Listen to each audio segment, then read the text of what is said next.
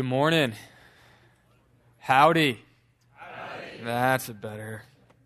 Hope y'all are doing good this morning. We're going to be in the Gospel of Matthew, so if you can flip there, I'm going to give you a little bit of who this weird guy is standing in front of you, and then I'm going to read a passage for us, I'm going to pray for us, and then we'll launch in.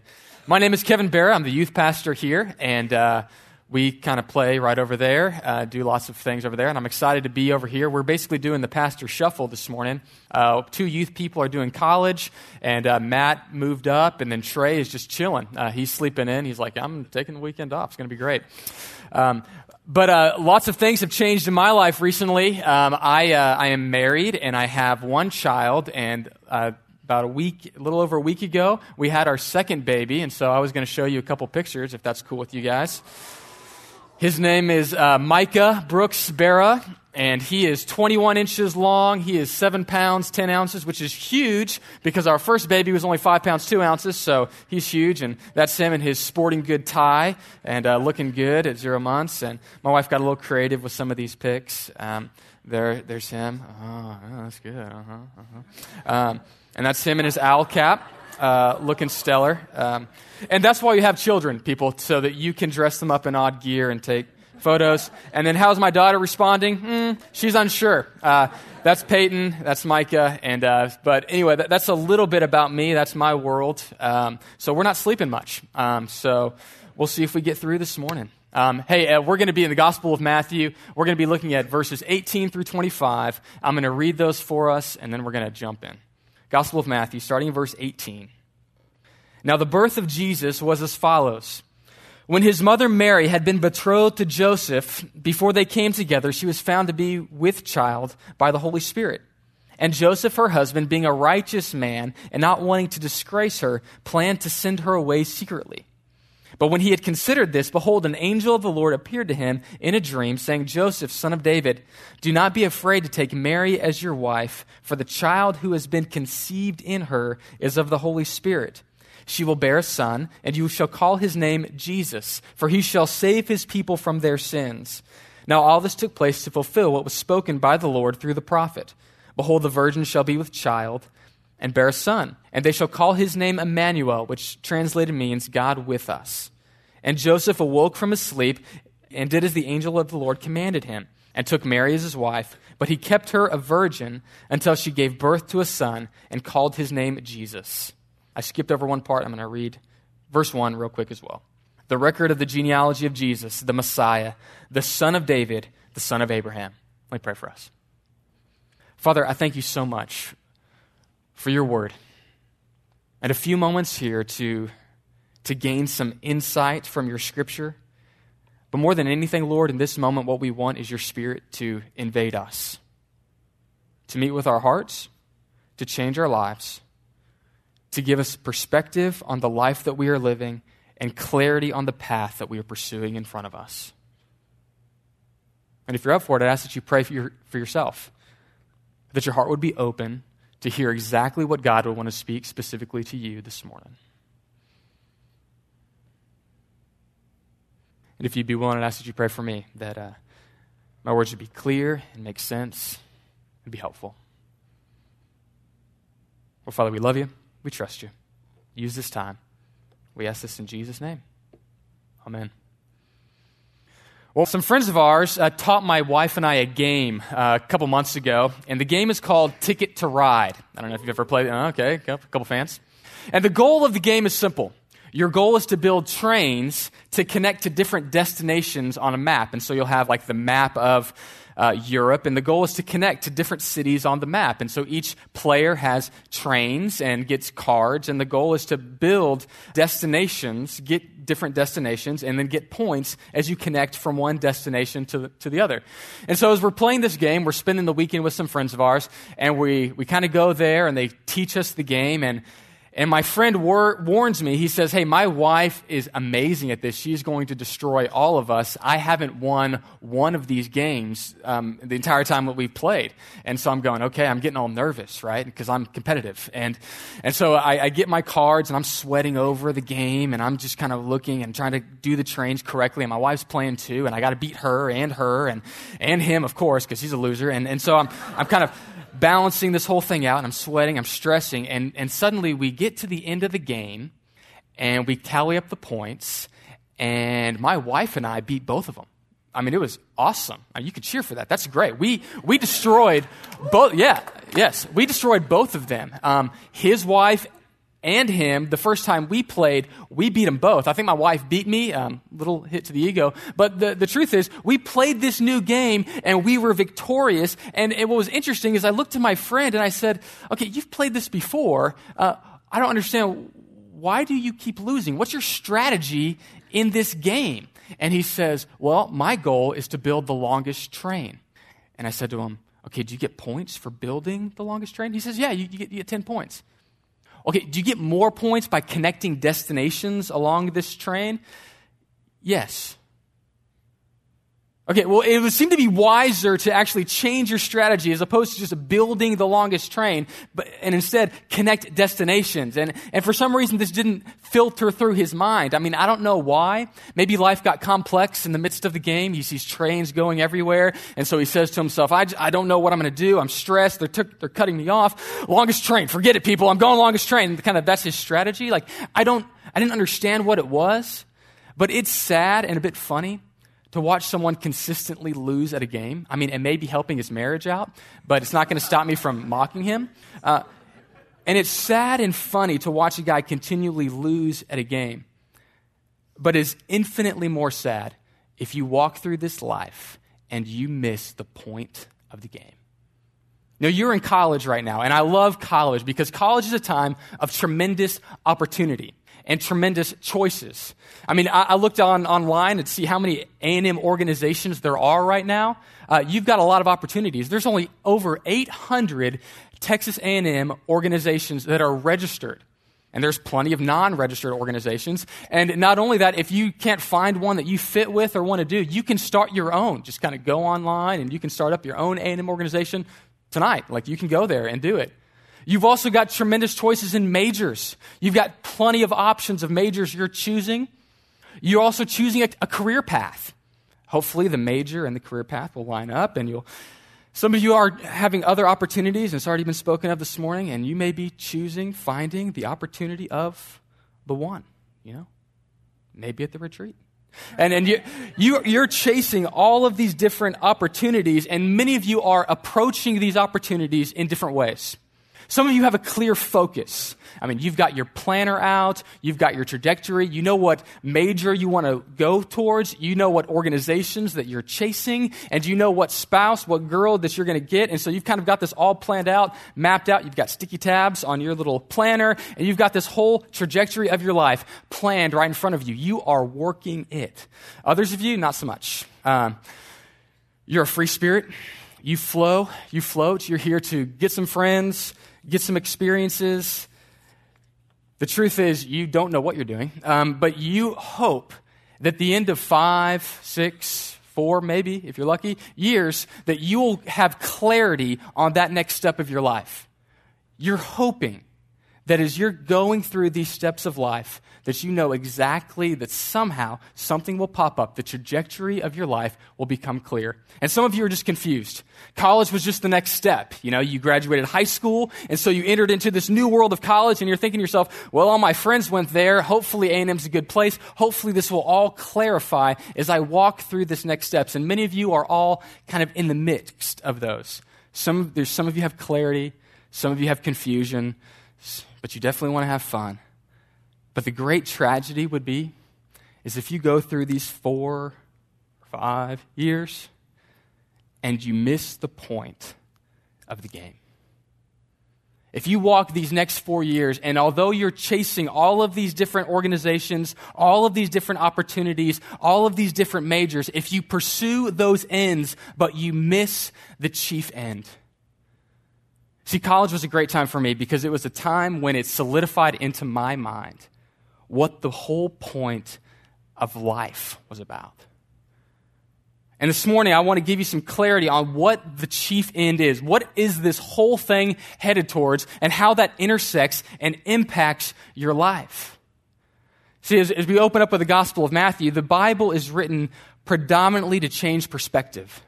And in verse 1, you get some major perspective change. It says the record of the genealogy of Jesus, the Messiah, the son of David, the son of Abraham. And many of us, as soon as we see the genealogy, we just skip it, right? We're just like, okay, lots of names I don't care about. Maybe if you're looking for baby names, you kind of look through those. But otherwise, like, you pretty much just skip those. But for this, the genealogy is actually pretty significant. The genealogy shows that there is a king of promise that is coming through, and Jesus, the Christ, fulfills the coming through his genealogy.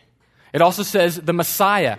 Messiah just means anointed one. When you anointed a king, when a king was being chosen to rule, they would take a vial of oil and they would pour it over his head, and it would come down over his head, and it would be a declaration that this one has the right to rule. They did this to David in 1 Samuel. You also see the name Son of David. It was a promise in the Old Testament that one would come, a son of David, a branch from Jesse, that would set everything right. As you read in the book of Isaiah chapter 11, it describes what the world will look like when the Messiah king, the branch from Jesse, David's dad, rules over this earth. It says a branch from Jesse will come. He will rule all over the world in peace, and there will be crazy circumstances. The wolf will lay down with the lamb, the sheep with like a wolf. I mean, it's a crazy environment. A child's going to be playing with a cobra in the viper's den. It's going to be nuts. Like, I'm never going to let my kids just play with cobras. But apparently, at some point, when this Messiah king comes, he's going to bring peace on this world like we've never experienced before. He's the son of David. He is the son of Abraham. He has the authority to come. And as you look at that, you see, okay, there's something big happening here. There's something big that God is moving through the world. And in the Gospel of Matthew, Matthew's saying, yes, and here it is. The King of the universe is sending his son into the earth. And when this king comes, everything that is broken and wrong in the world will be set right. There will be peace like you have never experienced when this Messiah king comes. My daughter has a favorite song, and it is the Itsy Bitsy Spider. I don't know if you're familiar with it. The Itsy Bitsy, there's hand motions to the song, but my daughter never goes through the whole song. She always starts in the middle of the song. And in the middle of the song, there's a moment in the song where out comes the sun, and it dries up all the rain, and that Itsy Bitsy Spider goes up the spout again. It's an amazing moment. I mean, and if you've ever kind of engaged with that song, and truthfully, as I'm kind of raising my daughter, there comes moments when she's sitting there on the floor, and just at a random moment, she throws her hands into the air, and she doesn't really speak yet, and so she just says, eh, and we know at that moment, we got to sing that song again, right? And so we tell her, yes, out came the sun, and it dries up all the rain, and that Itsy Bitsy Spider has got a chance to go up that spout one more time. And it's a moment of victory and hope for that spider, really. And I say that because it's kind of funny, because you see darkness in the world of the spider. I don't know if you've dealt with the song, but I've been reliving it recently. And he's just trying to go up a water spout. I mean, he's not trying to hurt children. You know, he's not trying to bite anyone. Like, he's just going, you know. And then the rain comes down. You know, life gets hard. There's trial in his existence.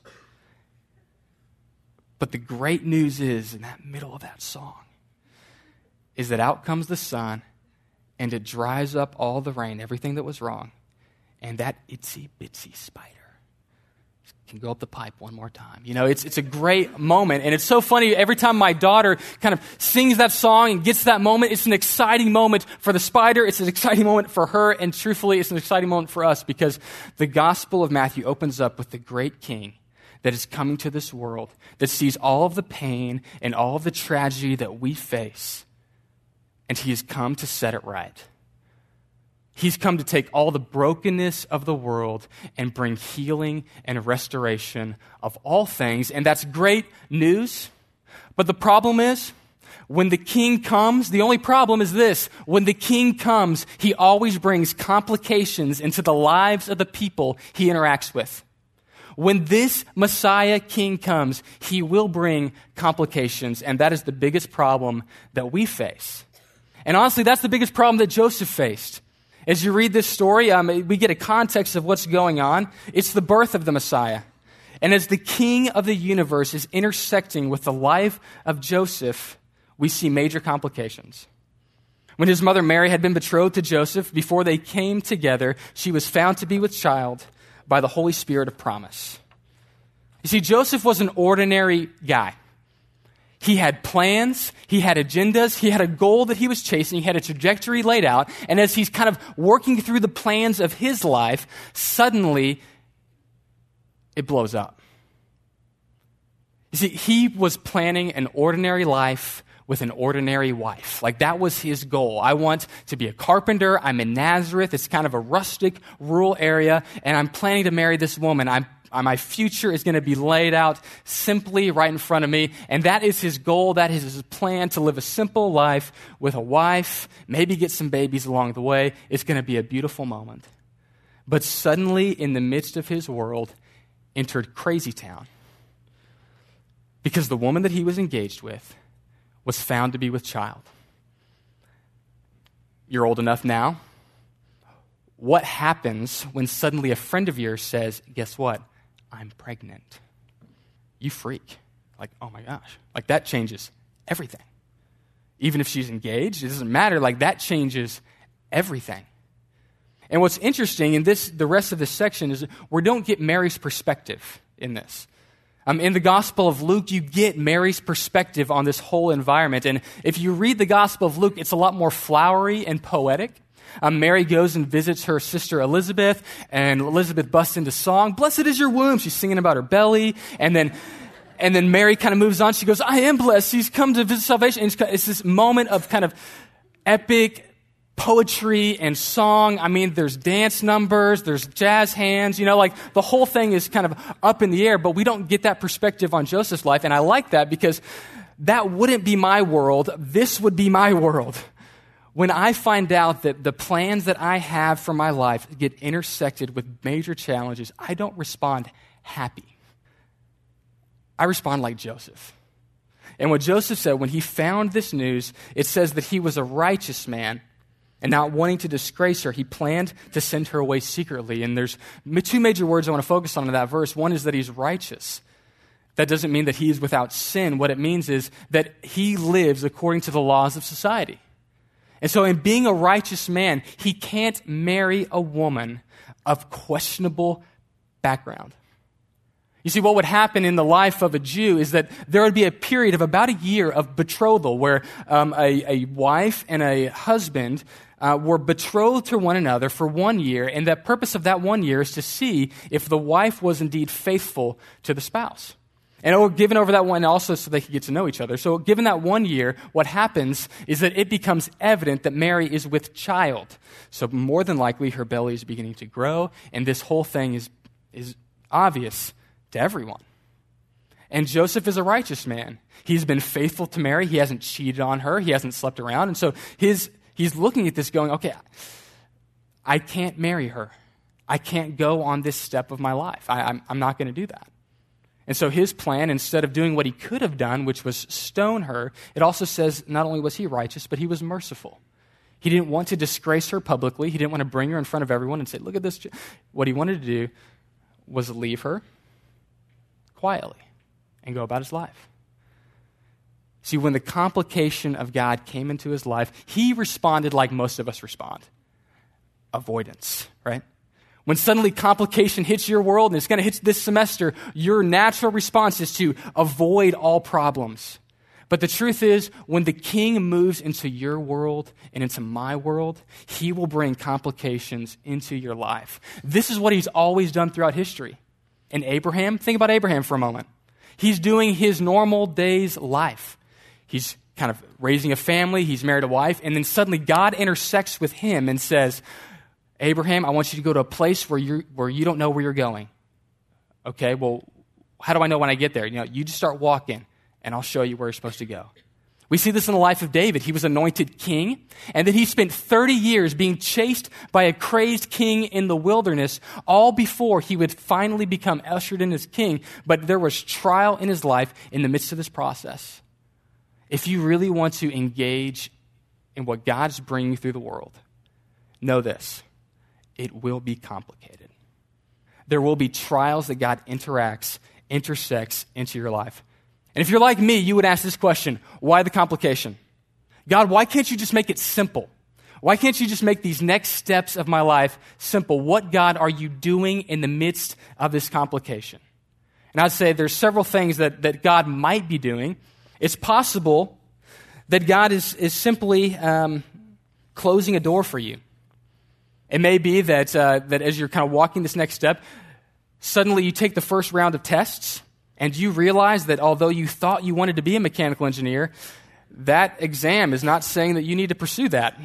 You had 4 questions on the test, and you worked on 2 of them, and you got 1 of those wrong. And so you're just going, I don't know if this is going to be the next step. I mean, God may be closing the door. For some of you, God may be just teaching you perseverance. Like, you need to persevere through this trial of what God is opening up next for you. For some of you, he may just be redirecting your life. He's closing one door, and he may be opening up another to lead you in a different direction of life. That's maybe what God is doing. This happened in the life of Paul. For others of you, the greatest problem that you're facing may be part of God's greater plan in your life. The greatest issue that's right in front of you may be all part of God's bigger plan for you. But the question is, how do we know what God is doing? How do we figure out what God is bringing in our particular life circumstance? What we need is what Joseph got, and that's an intervention, an intersection of God. God needs to move. God needs to speak. God needs to tell you what he's trying to do in this circumstance. And the great thing is that's exactly what happened in the life of Joseph. It says that he made this plan to divorce her quietly. And verse 20 says that when he considered this, behold, an angel of the Lord appeared to him in a dream, saying, Joseph, son of David, do not be afraid to take Mary as your wife, for the child who has been conceived in her is of the Holy Spirit. She will bear a son, and you shall call his name Jesus, for he will save his people from their sins. Now all this took place to fulfill what the prophet has spoken. Behold, the virgin shall be with child, and you shall call his name, he'll be named a name, Emmanuel, which means God with us. See, what happens in this moment is that he gets what all of us want, a first encounter moment with God, where God says, here's the situation that you're encountering, here are the issues that you're facing, and here's what you need to do next. Like, we all want that. We all want a clear dream in which God says, you need to go from A to B to C to D, and everything will work out perfectly. Like, that's what we all want. And Joseph gets it. You know, we don't always get this. But there are some principles that God is working through the life of Joseph that he's also working in our life. And the first principle is this, that God sees potential in the unimpressive. You see, what's interesting in this person, Joseph, what it says of him is that when the angel first speaks, he says to him, Joseph, son of David. Now, who was Joseph? He was a nobody from nowhere. He was a carpenter. And oftentimes they'll emphasize, Jesus was the son of a carpenter. Joseph was a carpenter. Why do they continue to say that? Because that means he was a middle class nobody from nowhere. He's from Nazareth. From the Harper Bible Dictionary, it says this of Nazareth. Nazareth was an insignificant agricultural village not far from the major trade route of Egypt. It is not mentioned in the Old Testament or any rabbinical writings. No one knew where Nazareth was, and if they knew where it was, no one really cared. It's a small town in podunk nowhere. And it's in that moment, to this insignificant man from this insignificant place, that God intervenes in his life to make him part of what God was bringing in the world. You see, I don't know what your trajectory in life is, but some of you feel this. You feel insignificant. You've come to A&M. You've come to this university, and you have great aspirations, great hopes, like you were graduated top of your class because that's how you got into this university. And suddenly you walk through the campus, you walk through the doors, maybe even of this room, and you just say, am I even known?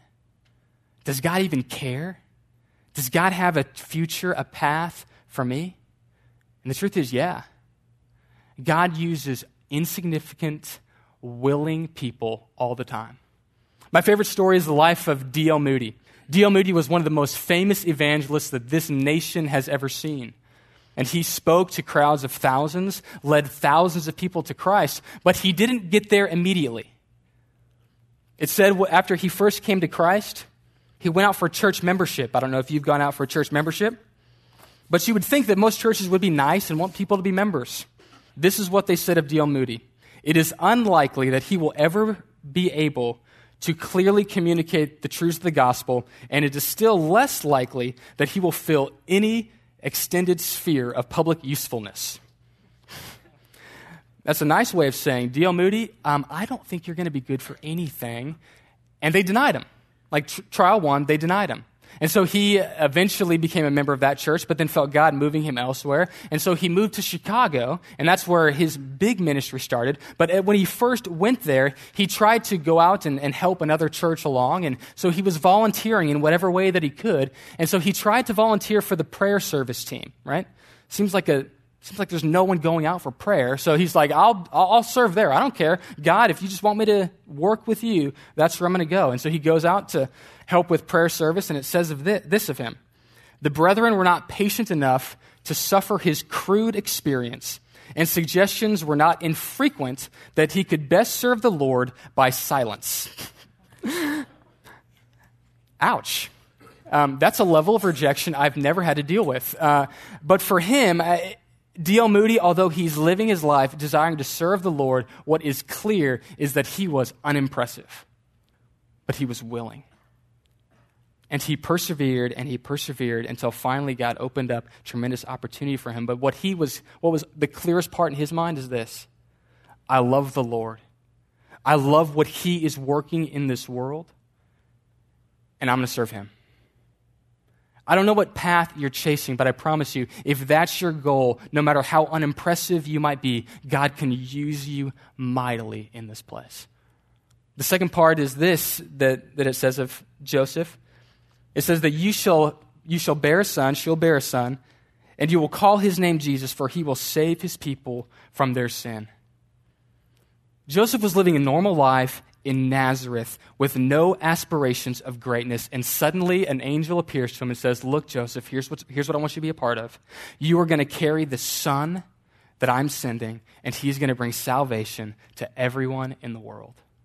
Joseph, I want you to be a part of my restoration work in this world.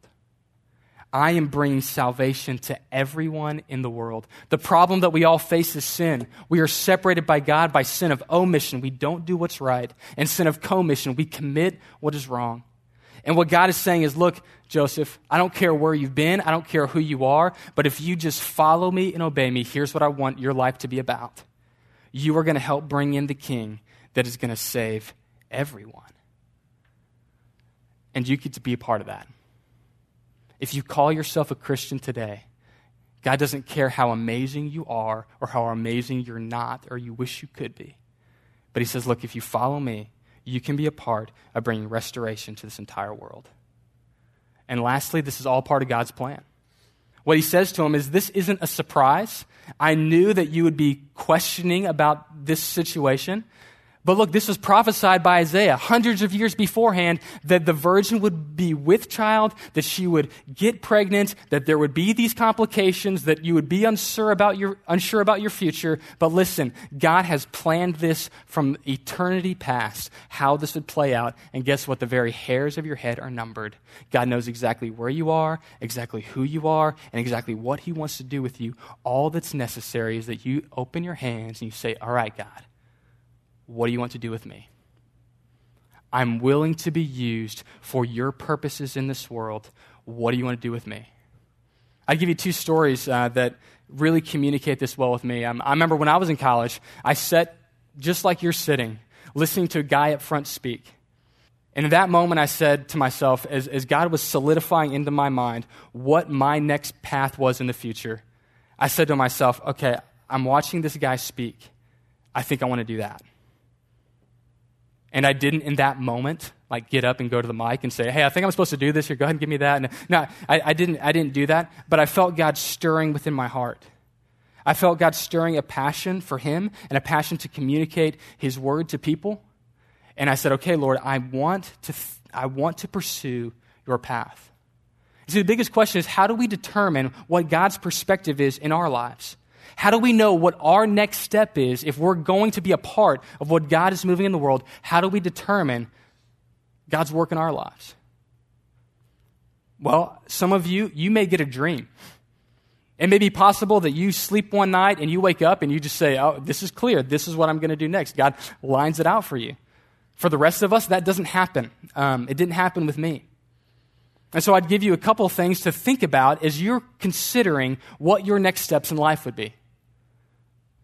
First of all, I would ask you to do this. Ask God to speak. He does. He clearly communicates to people that are seeking him. If you're unsure what your next step in college is or life is, have you took it to God and said, God, just bring me clarity. Show me what you want me to do next in my life.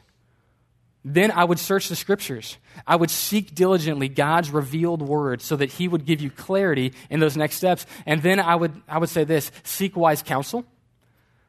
Seek wise counsel from men above you. It was so great as I'm walking through my next steps of life, I'd talk to men and women around me to say, okay, what do you see as talents or leanings within me?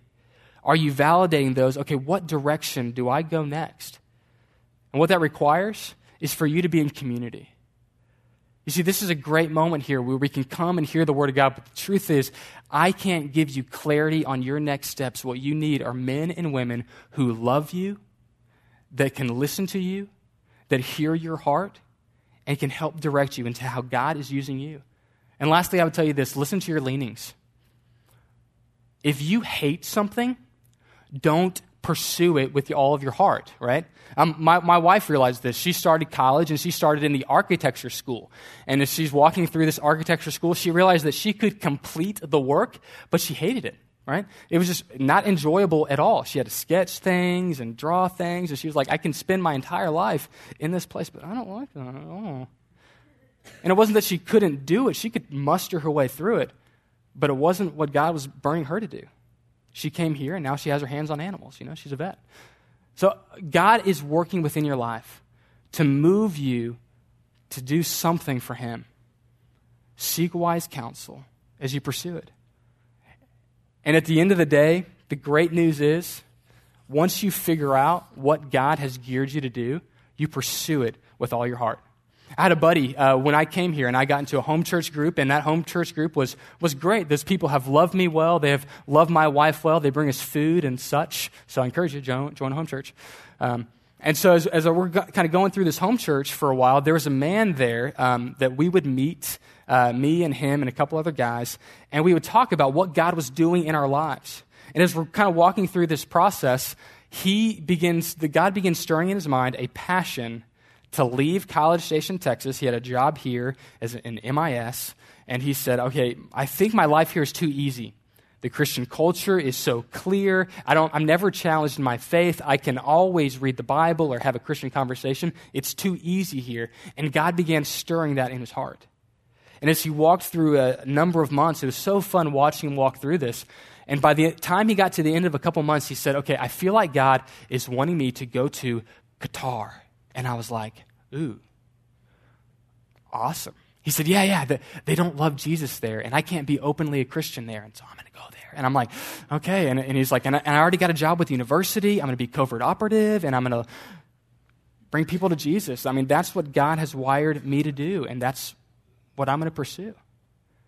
You see, what is God working in your heart? And if you're open, if you're seeking, if you're listening, God will open up that door. And the truth is, once God opens that door, the next steps, you charge forward, full bore.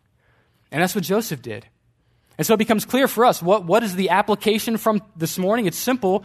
You got to marry the girl, you got to keep her a virgin, and you've got to raise a son, and you got to name him Jesus. Like, that's your next step. No, I mean, that's his next step. That's his clarifying things, but what does that mean for us? Well, it means this, that we marry the girl. That means we publicly identify with Jesus. You see, many of you are cultural Christians. And for me, when I first came to college, I didn't really pursue Jesus out of the overflow of my heart. I just did the church thing every now and then, and I didn't really, if push came to shove, I would stuff it. Joseph in this moment is saying, I'm going to take on the inconveniences of being publicly a Christian. And they were going to be big for him. Because throughout Jesus' entire life, people questioned his background. In fact, you can read in the Gospel of John, he says, several of the Pharisees say to him, like, no, Abraham is our father. At least we know who our daddy is. Joseph is going to have to spend his entire life answering constant questions about the background of his wife. Who is she with now? Okay, whose boy is that? And the truth is, as you continue to be a Christian and walk through God's plan of you, there will come moments when you suffer persecution. It's going to happen. The second thing that he did is that he kept her a virgin, which is challenging because marriage brings benefits. And so for him to say, I'm not going to engage in the sexual relationships that I could with my wife, I'm going to keep her a virgin, what he is saying is, look, I'm not going to manipulate the plans of God. You know, he could have. And it would have made things a little bit easier. He could have smoothed it over, saying he brought her in and then he impregnated her. He could have kind of smoothed out the whole plan, like, no, we actually did, and now we're being righteous now, and so I know who she's been with. And he could have tried to smooth over the whole process, but he didn't. He says, if God wants this girl to be a virgin and the son of the universe, of the king of the universe to come and be from a virgin, I'm not going to manipulate. I'm going to allow God to bring his plans forth. You see, as you choose to be a Christian, as you encounter conflict around you, you don't defend God. You let God be God. Some of us, so many times, we try to defend the works of God. Why did God do that in the Old Testament? Because he's God and he can do what he pleases. Last thing that he did, or the next thing that he did, it says that he raised the son. He did the dirty yet crucial work that God was calling him towards. I mean, I don't know if you've messed with children. I hadn't until I had them. They poop, they pee, they puke. The other day, my wife is changing our son right near our bed, and he projectiled onto our bed. Like, it was gross. I mean, it's disgusting.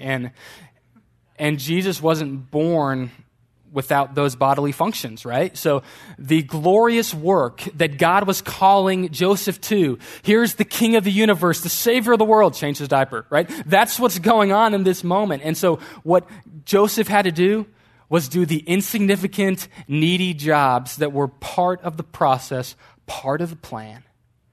And for some of you in this moment, you may say, I'm wanting to go there. I'm wanting to do that. But what you need to do right now is the insignificant, dirty work to prepare you for what's next. That's what Joseph did. He did his part in bringing the salvation of the world. There are no insignificant jobs in the kingdom of God, just jobs that got to get done. There's junior high students over there that people need to love. There's crazy 5th and 6th graders over there that people need to love. There are no insignificant jobs in the kingdom. We're just called to be responsible. And the last thing he says this, that he named him Jesus.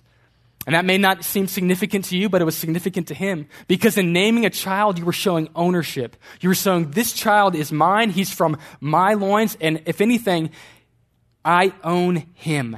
He's mine. But instead of taking ownership of the gifts that God had given to him, he said, I'm going to name him Jesus. I'm going to release all the good things that God has given to me right back to him. You see, the great news is that you and I get to be a part of the most miraculous story that has been woven throughout all of history. That story is this, that the King of the universe loves this world, even though we have run far from him. And his desire is to bring reconciliation, restoration of all people in all places, everywhere to him. And you get to play a part in bringing that great story. And how do you do it? You don't hold on to what's yours, your talents, your money, what you've got. You say, Lord, what do you want to do? I'm open for you. If you pursue that, you get the point of the game. If that's what you're living for, you can come to the end of your days and say, Lord, I listened to you, I obeyed you, and you stand before him proud of the life that you lived. And that's what I want for you. Proverbs 16:3 says this, commit your works to the Lord, and your plans will be established. Let me pray for us. Father, thank you so much for this morning. And Lord, I thank you that although we suffer complications, uncertainties in our life, Lord, that you are building a big plan. And the great news is we can play a part, however big or however small, in the plan that matters most. And so, Father, I pray for those students that are here that you would clarify what their next steps are, where you're leading them, where you're guiding them. And, Father, that they would walk with you in power so that they can partner with you in bringing transformation to this world. We love you. Thank you so much for who you are. In your name we pray. Amen. Hey, y'all have a great morning. Thanks a lot.